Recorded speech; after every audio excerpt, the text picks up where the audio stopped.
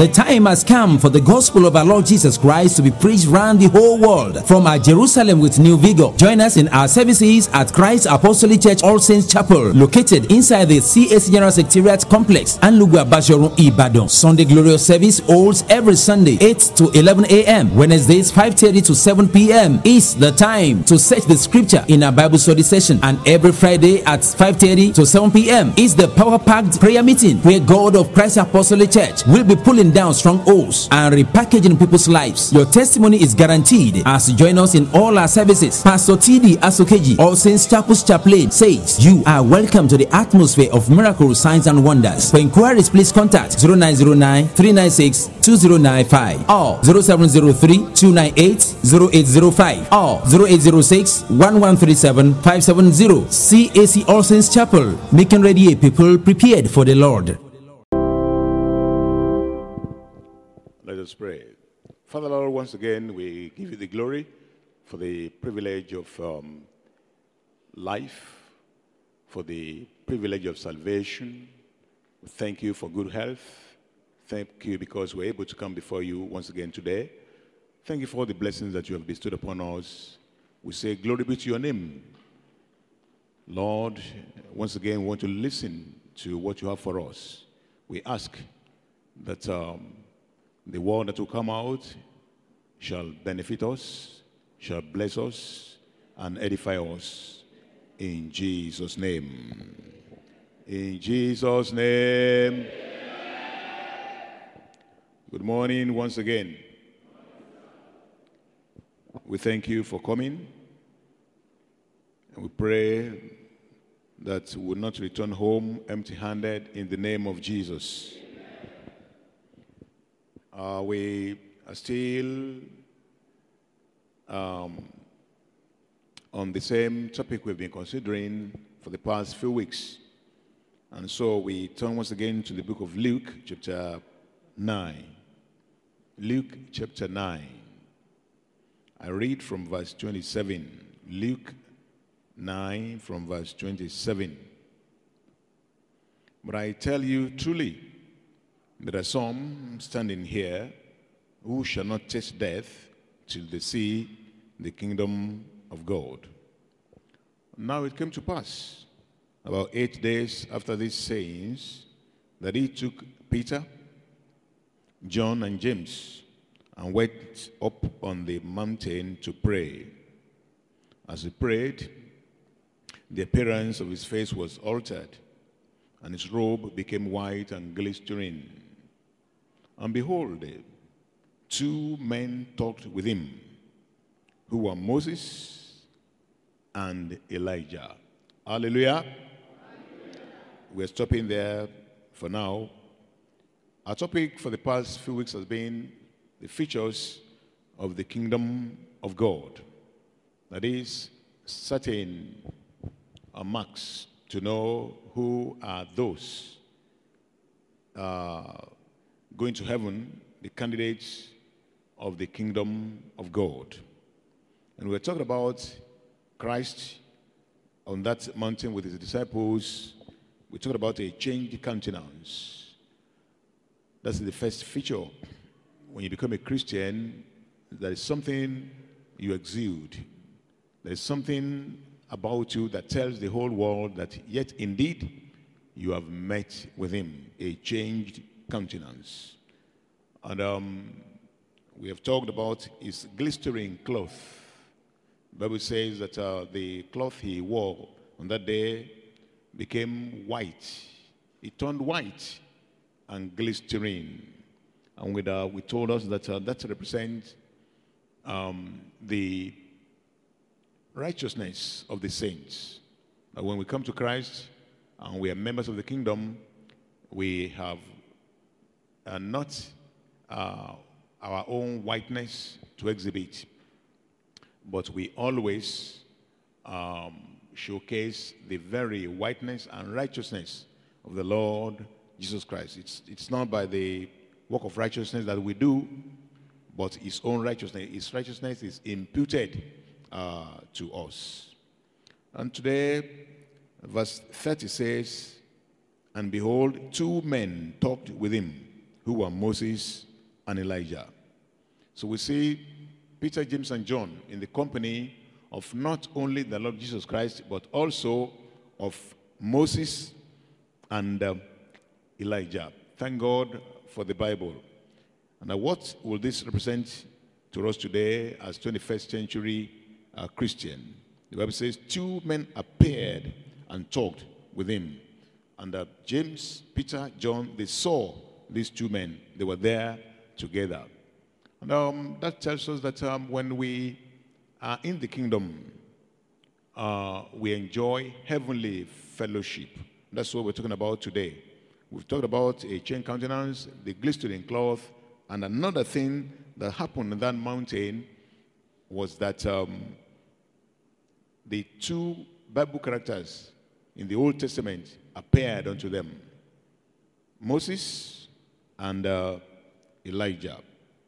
You know, when we are in the kingdom, we have fellowship with God the Father, God the Son, and the Holy Spirit.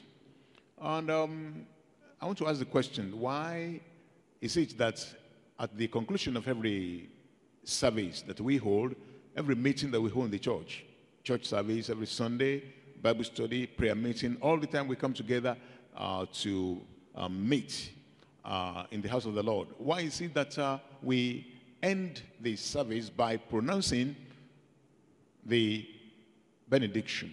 What do we say? May the grace of our Lord Jesus Christ, the love of God, and the fellowship of the Holy Spirit be with us. You know, because, you know, sometimes we are very much familiar with our routine, and we think it's just our routine. We seem to lose or to have lost the importance, the very deeper inner meaning of some of the things that we do in the church. Because it's been said that familiarity breeds what? You are not responding. Familiarity does what? Oh my goodness. Familiarity breeds. And that's true. We can be too familiar with the things of God that we lose the very meaning and the message that those things are conveying unto us. I told some people on Friday where we were ministering that, you know, these days we're becoming much bolder than necessary. Simply because the Bible says we have to approach the throne of grace with boldness. And people have they're becoming much bolder than necessary. We handle things of God anyhow. Just anyhow. You see, whereas all these that appear like just routine, they are meant to bless us. So, saying the grace, for example, after every service, it's not just a thing that is routinely done. But benediction, when it's pronounced on us, it carries certain message, carries certain blessing. You know that the Lord said when he was teaching his disciples on how to pray, so when you pray, say, we did it this morning, our Father who art in heaven, hallowed be your name. And you know, we do this, only God knows how many times we recite this every day. But the Lord's Prayer is not just to be recited. The Lord's Prayer conveys a very serious message to us as God's people. Our Father, that is when you come unto him, you have to approach him as a father. He's your Father, our Father in heaven. The Father that is in heaven shows that he sees all. He knows all. He knows everything about everything. He knows everything about everybody. But we just read. We read, our Father in heaven, hallowed be your name, your kingdom come. See, and you see how unserious we can be when we come to the church and we begin to do our routine. Our Father who art in heaven, hallowed be your name. But is it true? Do we actually honor his name? You will discover in some places when people of God gather like this together and they come to worship, okay? And we say, our Father in heaven, hallowed be your name. That is, we honor your name. We reverence your name. It is that particular time that you see some people, talking to one another. You see, even pastors, no reverence for God. We don't honor him. And he said, if indeed I'm a father, where is my honor? So I'm saying that if care is not taken, some of the things we do in the church will lose their meaning. Our praise and worship, our prayer, our song administration, our singing of hymns. That's why we said the other time that this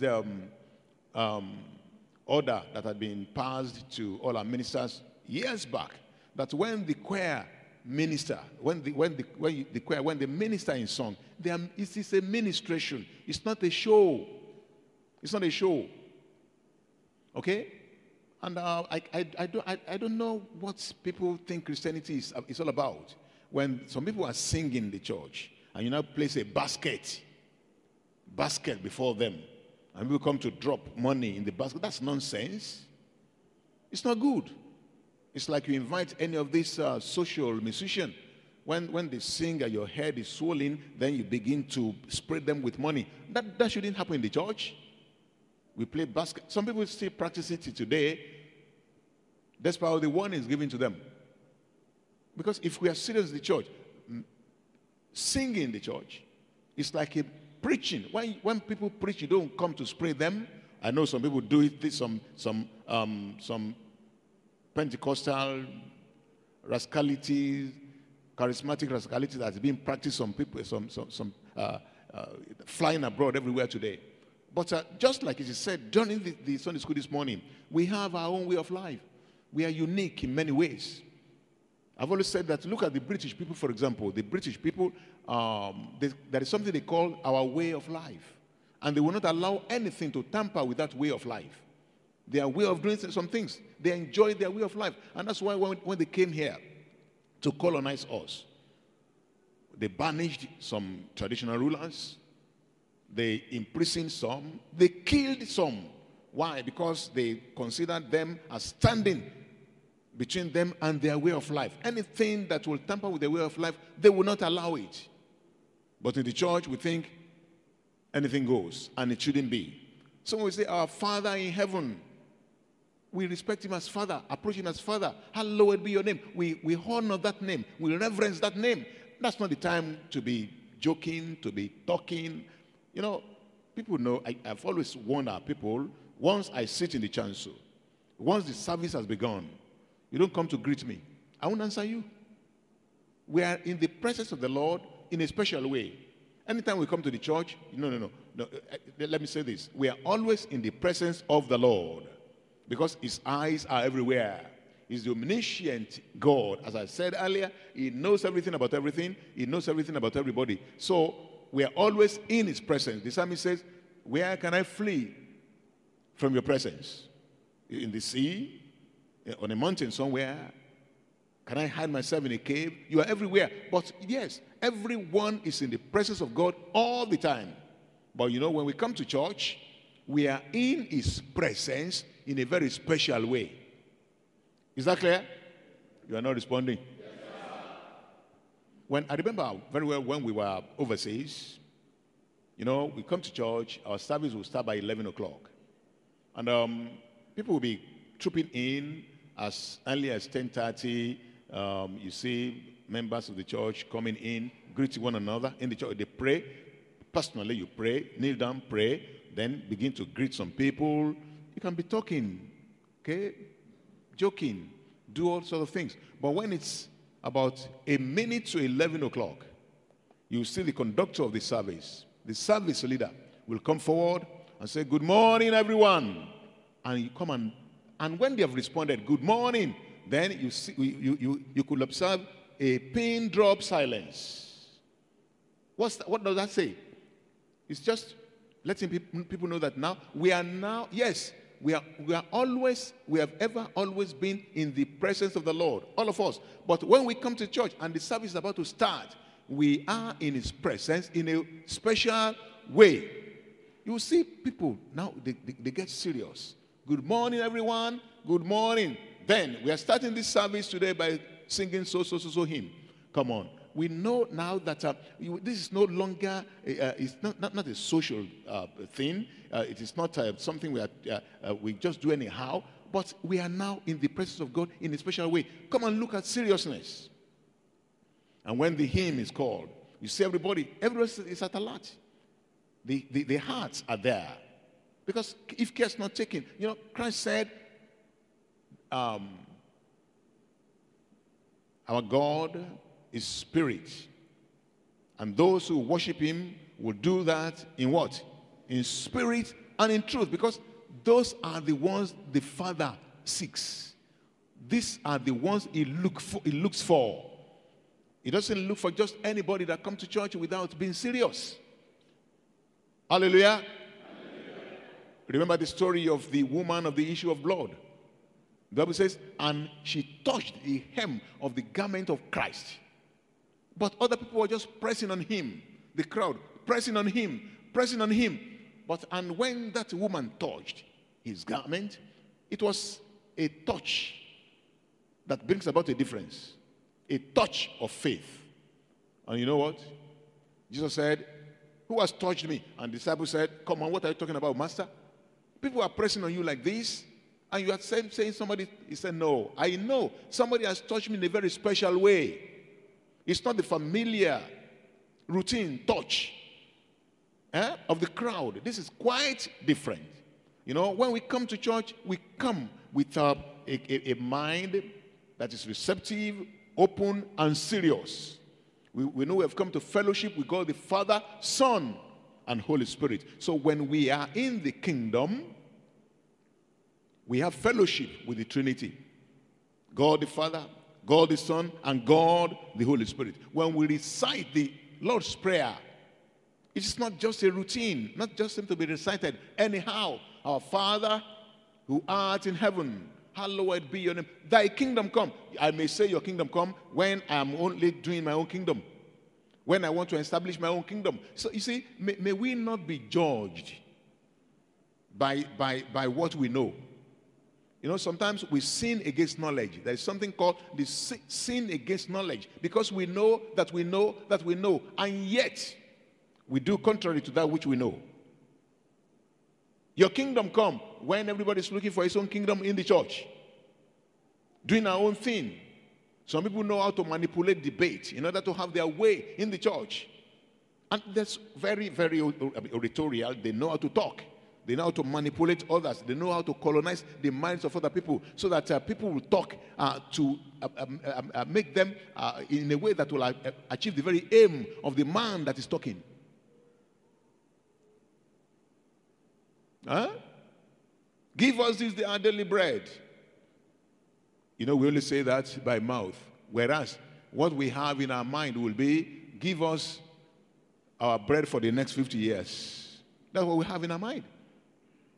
What am I talking about? That we just talk, we sing, we do some things without putting seriousness. Our hearts are not in most of the things that we do in the church.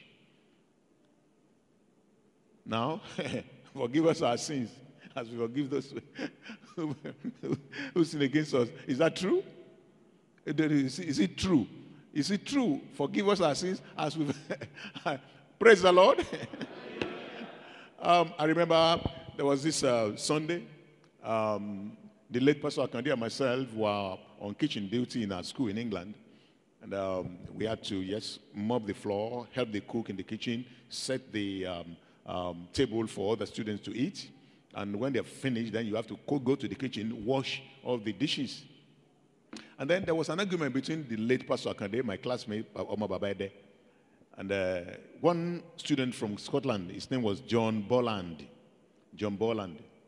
And David Bolland. And they had this argument. They used some, some swear words on each other and so on and so forth. And then they went their separate ways. And David Bolland was my roommate. So, and you know what? David Bolland, and we were to go to church before 11 o'clock. David Bolland came to Pastor Akande's bedroom in the dormitory and said, Dada, because his first name was Dada. Dada Kande. Dada said, you know, we just had a quarrel. And we haven't settled that. And we're going to church this morning. And you know that I am being used in the gift of prophecy. When we get to church today, I don't know, the Holy Spirit may move me to prophesy. But since I have not settled with you, that quarrel with you, I and you, we will be hindering the move of the Holy Spirit. Oh, my show. We'll be moving we're hindering the move of the Spirit. That's how to practice Christianity. But many of us, you know, and I said, if this man hasn't come to meet my friend this morning, we will be going to church. We'll be singing and crying. And whereas the Bible says, first of all, before you do what? Before you give your offering, go and settle with the brothers. We are just not serious in the church these days. Fellowship with Father, Son, and Holy Spirit. And fellowship with one another. When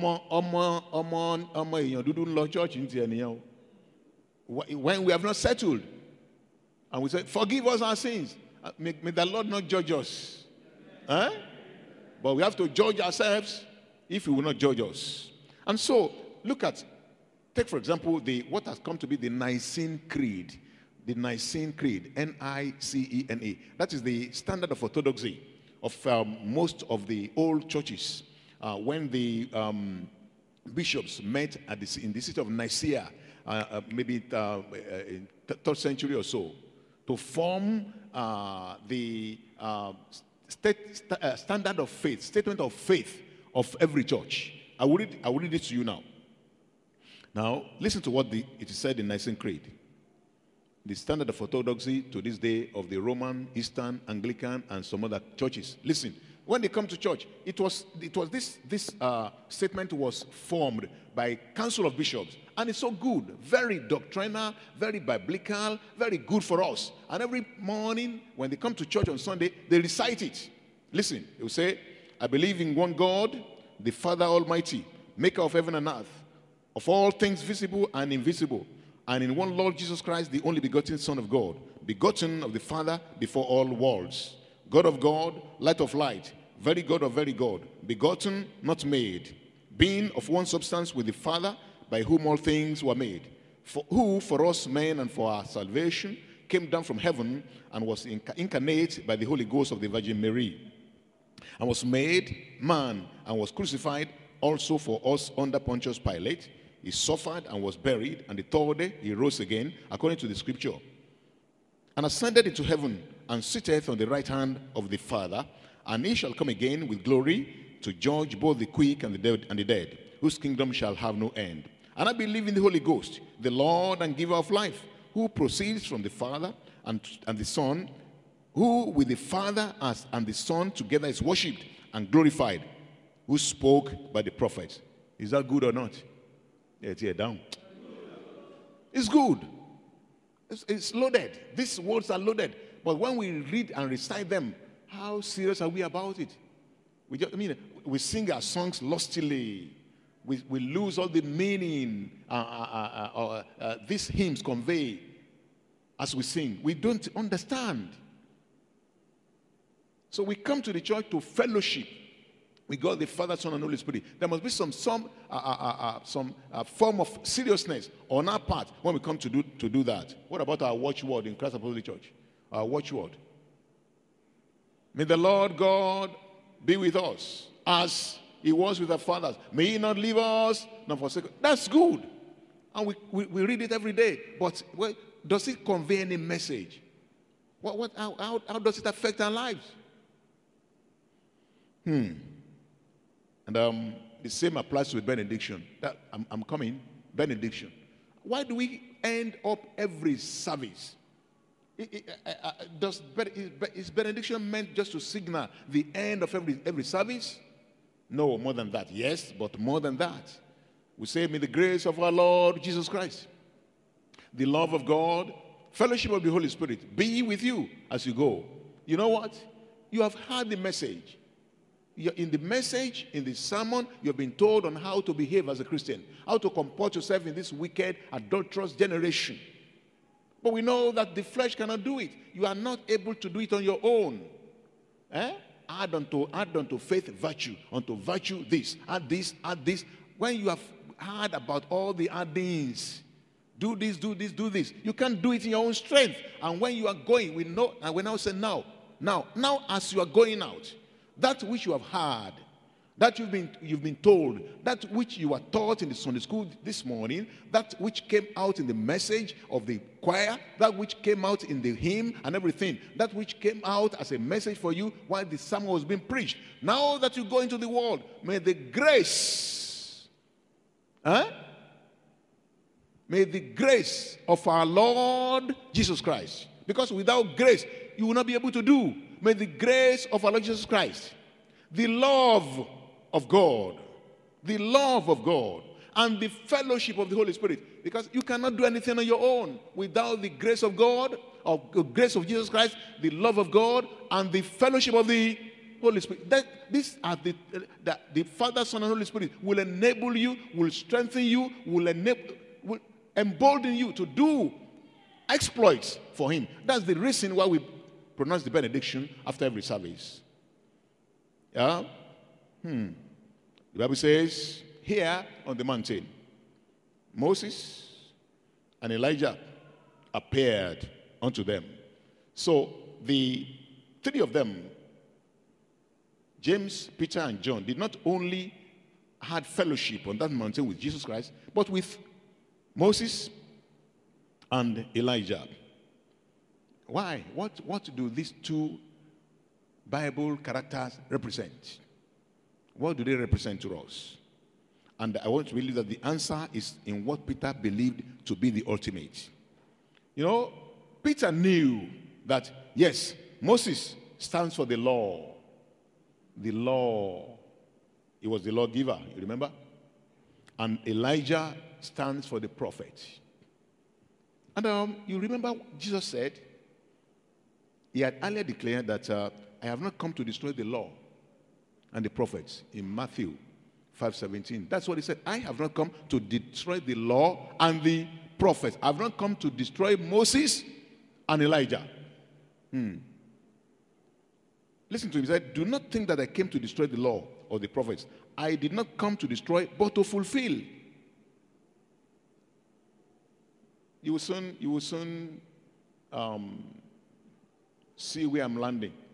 If you appear to be somehow confused. In Matthew 7:12, it says, therefore, whatever you want men to do to you, do also to them. For this is the law and the what? And the prophets. And in Matthew 11:13, it says, for all the prophets and the law prophesied until John. In Matthew 22:40, it says, on these two commandments hang all the law and the prophets. Hallelujah. Hallelujah. What's the law and the prophet? The law and the prophet. The law. Christ dwelt extensively on these two, the law and the prophets. And you remember the story of Lazarus. Lazarus and the rich man. You know, the rich man who went, found himself in that place of torment. And he went to that place of torment with that rich man mentality. When he saw Lazarus in bliss, in enjoyment, in paradise. Americans will say, it's cool, man. That's one thing about Lazarus. It was cool for him there in paradise. And when that rich man saw him there, I said he went to that place of torment with that rich man mentality. Father Abraham, please, can you please tell Lazarus to dip his hand in water and come and cool my tongue. He thought he was seeing the world where he would say to his servants, come on, do this, do this. But this is it's a wonderful place. It's a different place. It's like when the Gogul man, the Gogul head of state, when he died some years back, and some jesters, they released some album about him when he got to the border of heaven. So they said to him, come and tell us everything you have done when you were on earth. And he said, hey. And he called his aide camp. He said, hey, Mustafa, arrest them. And the man in charge, the angel in charge of the border said, this is a border of heaven, no? You are not in Aso Rock. And he said, hey, Sheatikuni, have we died? You are dead.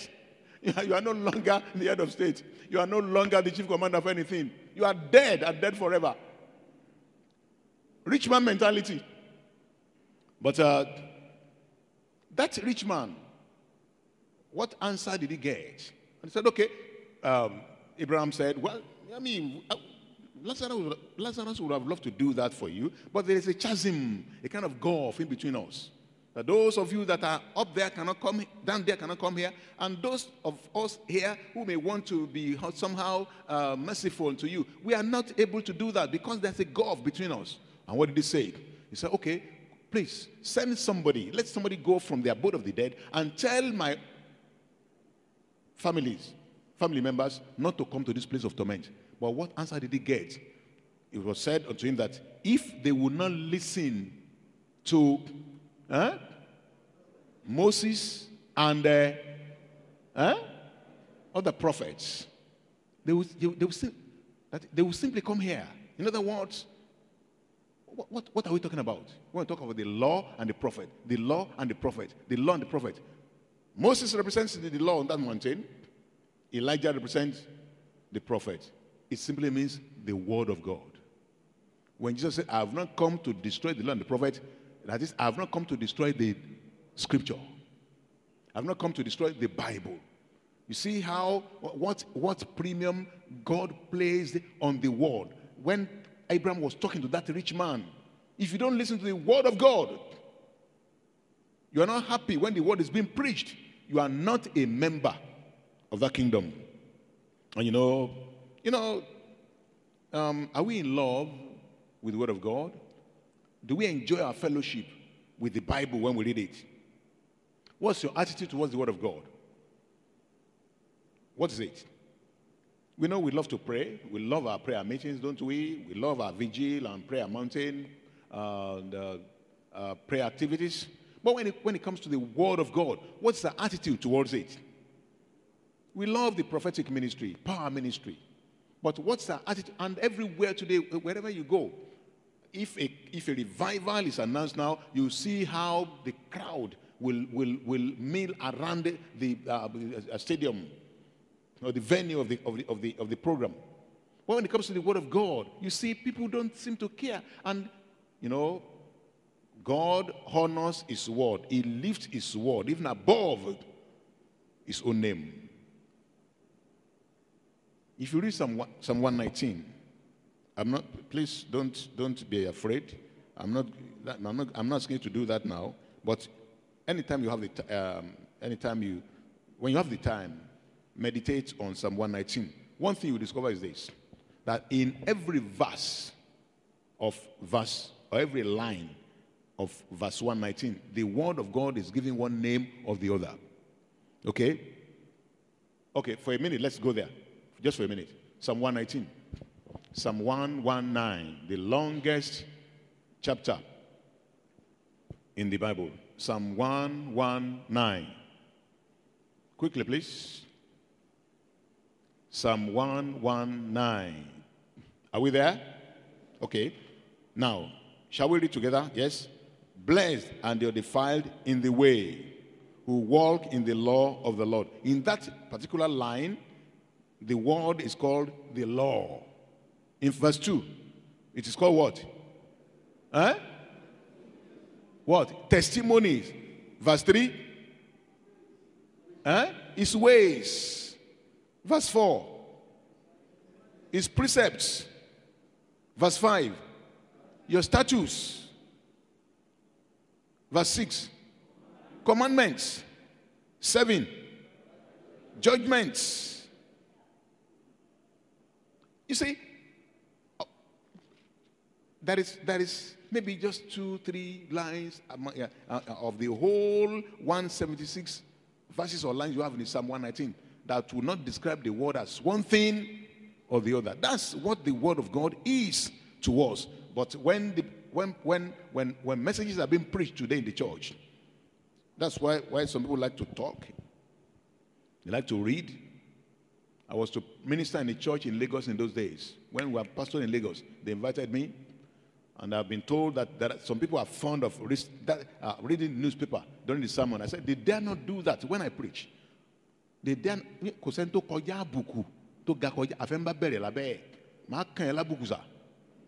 while I'm preaching, you are reading newspaper. No, I won't take that from anybody.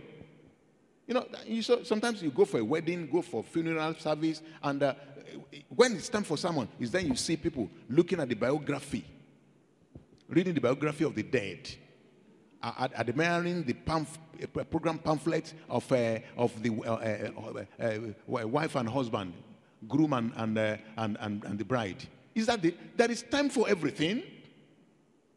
One of my daughters in the Lord, very close to me, today by God's grace, is a PhD holder. I was doing my Bible study in Lagos, and a member of the choir, and she was reading a novel.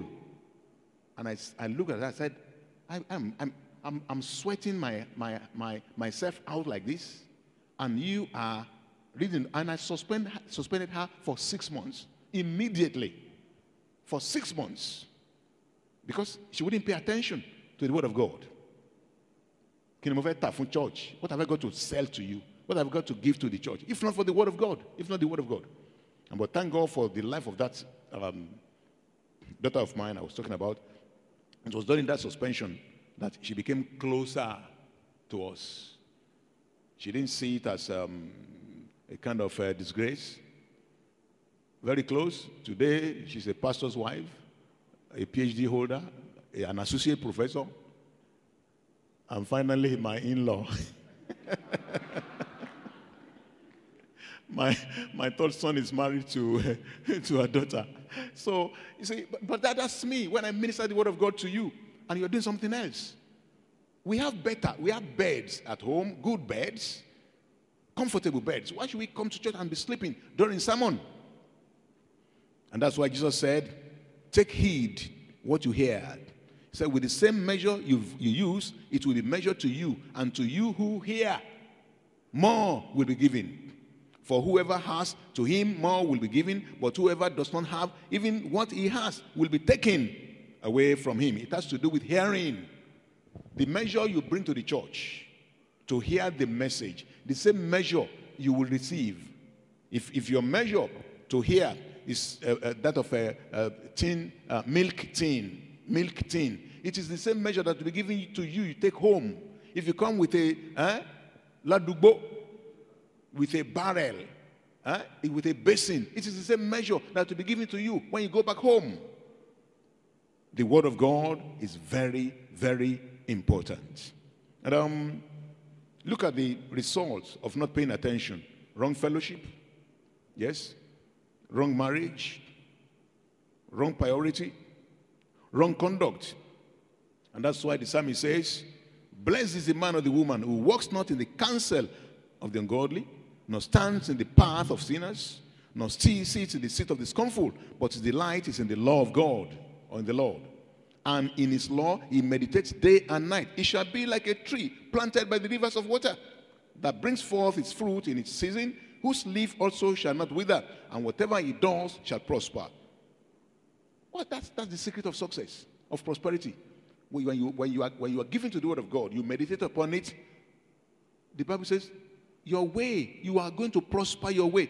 If that's what the Bible says, do we need any motivational speaker to teach us the secret of success, of prosperity? Do we need anybody to tell us of some 7 keys that open the Central Bank of Nigeria? And that's what many of us like to listen to. Not the Word of God. Psychology, philosophy. But people who just, they like to turn the strands of our hair up. We don't need all of this. When we are given to the Word, you prosper. So our fellowship is with the Father, Son, and Holy Spirit. Our fellowship will be with those who have been spiritually made alive. Okay? Moses was dead. but it's now alive on the mountain. Our fellowship will be with people like Elijah. Those who are, it's translated, he didn't see death. So our fellowship will be with those who are spiritually alive and who are heaven expectant, Christ expectant, heaven looking, like Moses, dead but alive on that mountain, like Elijah, translated. So you enjoy the fellowship with those who are spiritually alive and those who are prepared to be raptured.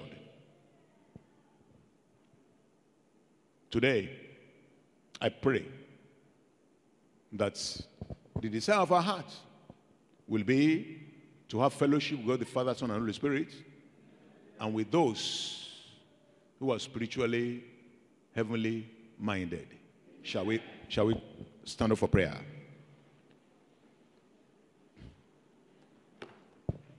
Let's say the Lord, I long for you like a deer pants after the rivers. So my heart pants for you, Lord. I want to be with you. Let me cultivate a special interest in that kind of fellowship. Fellowship with you, God, Father, Son, Holy Spirit, with the Word of God, and with the saints. Shall we pray?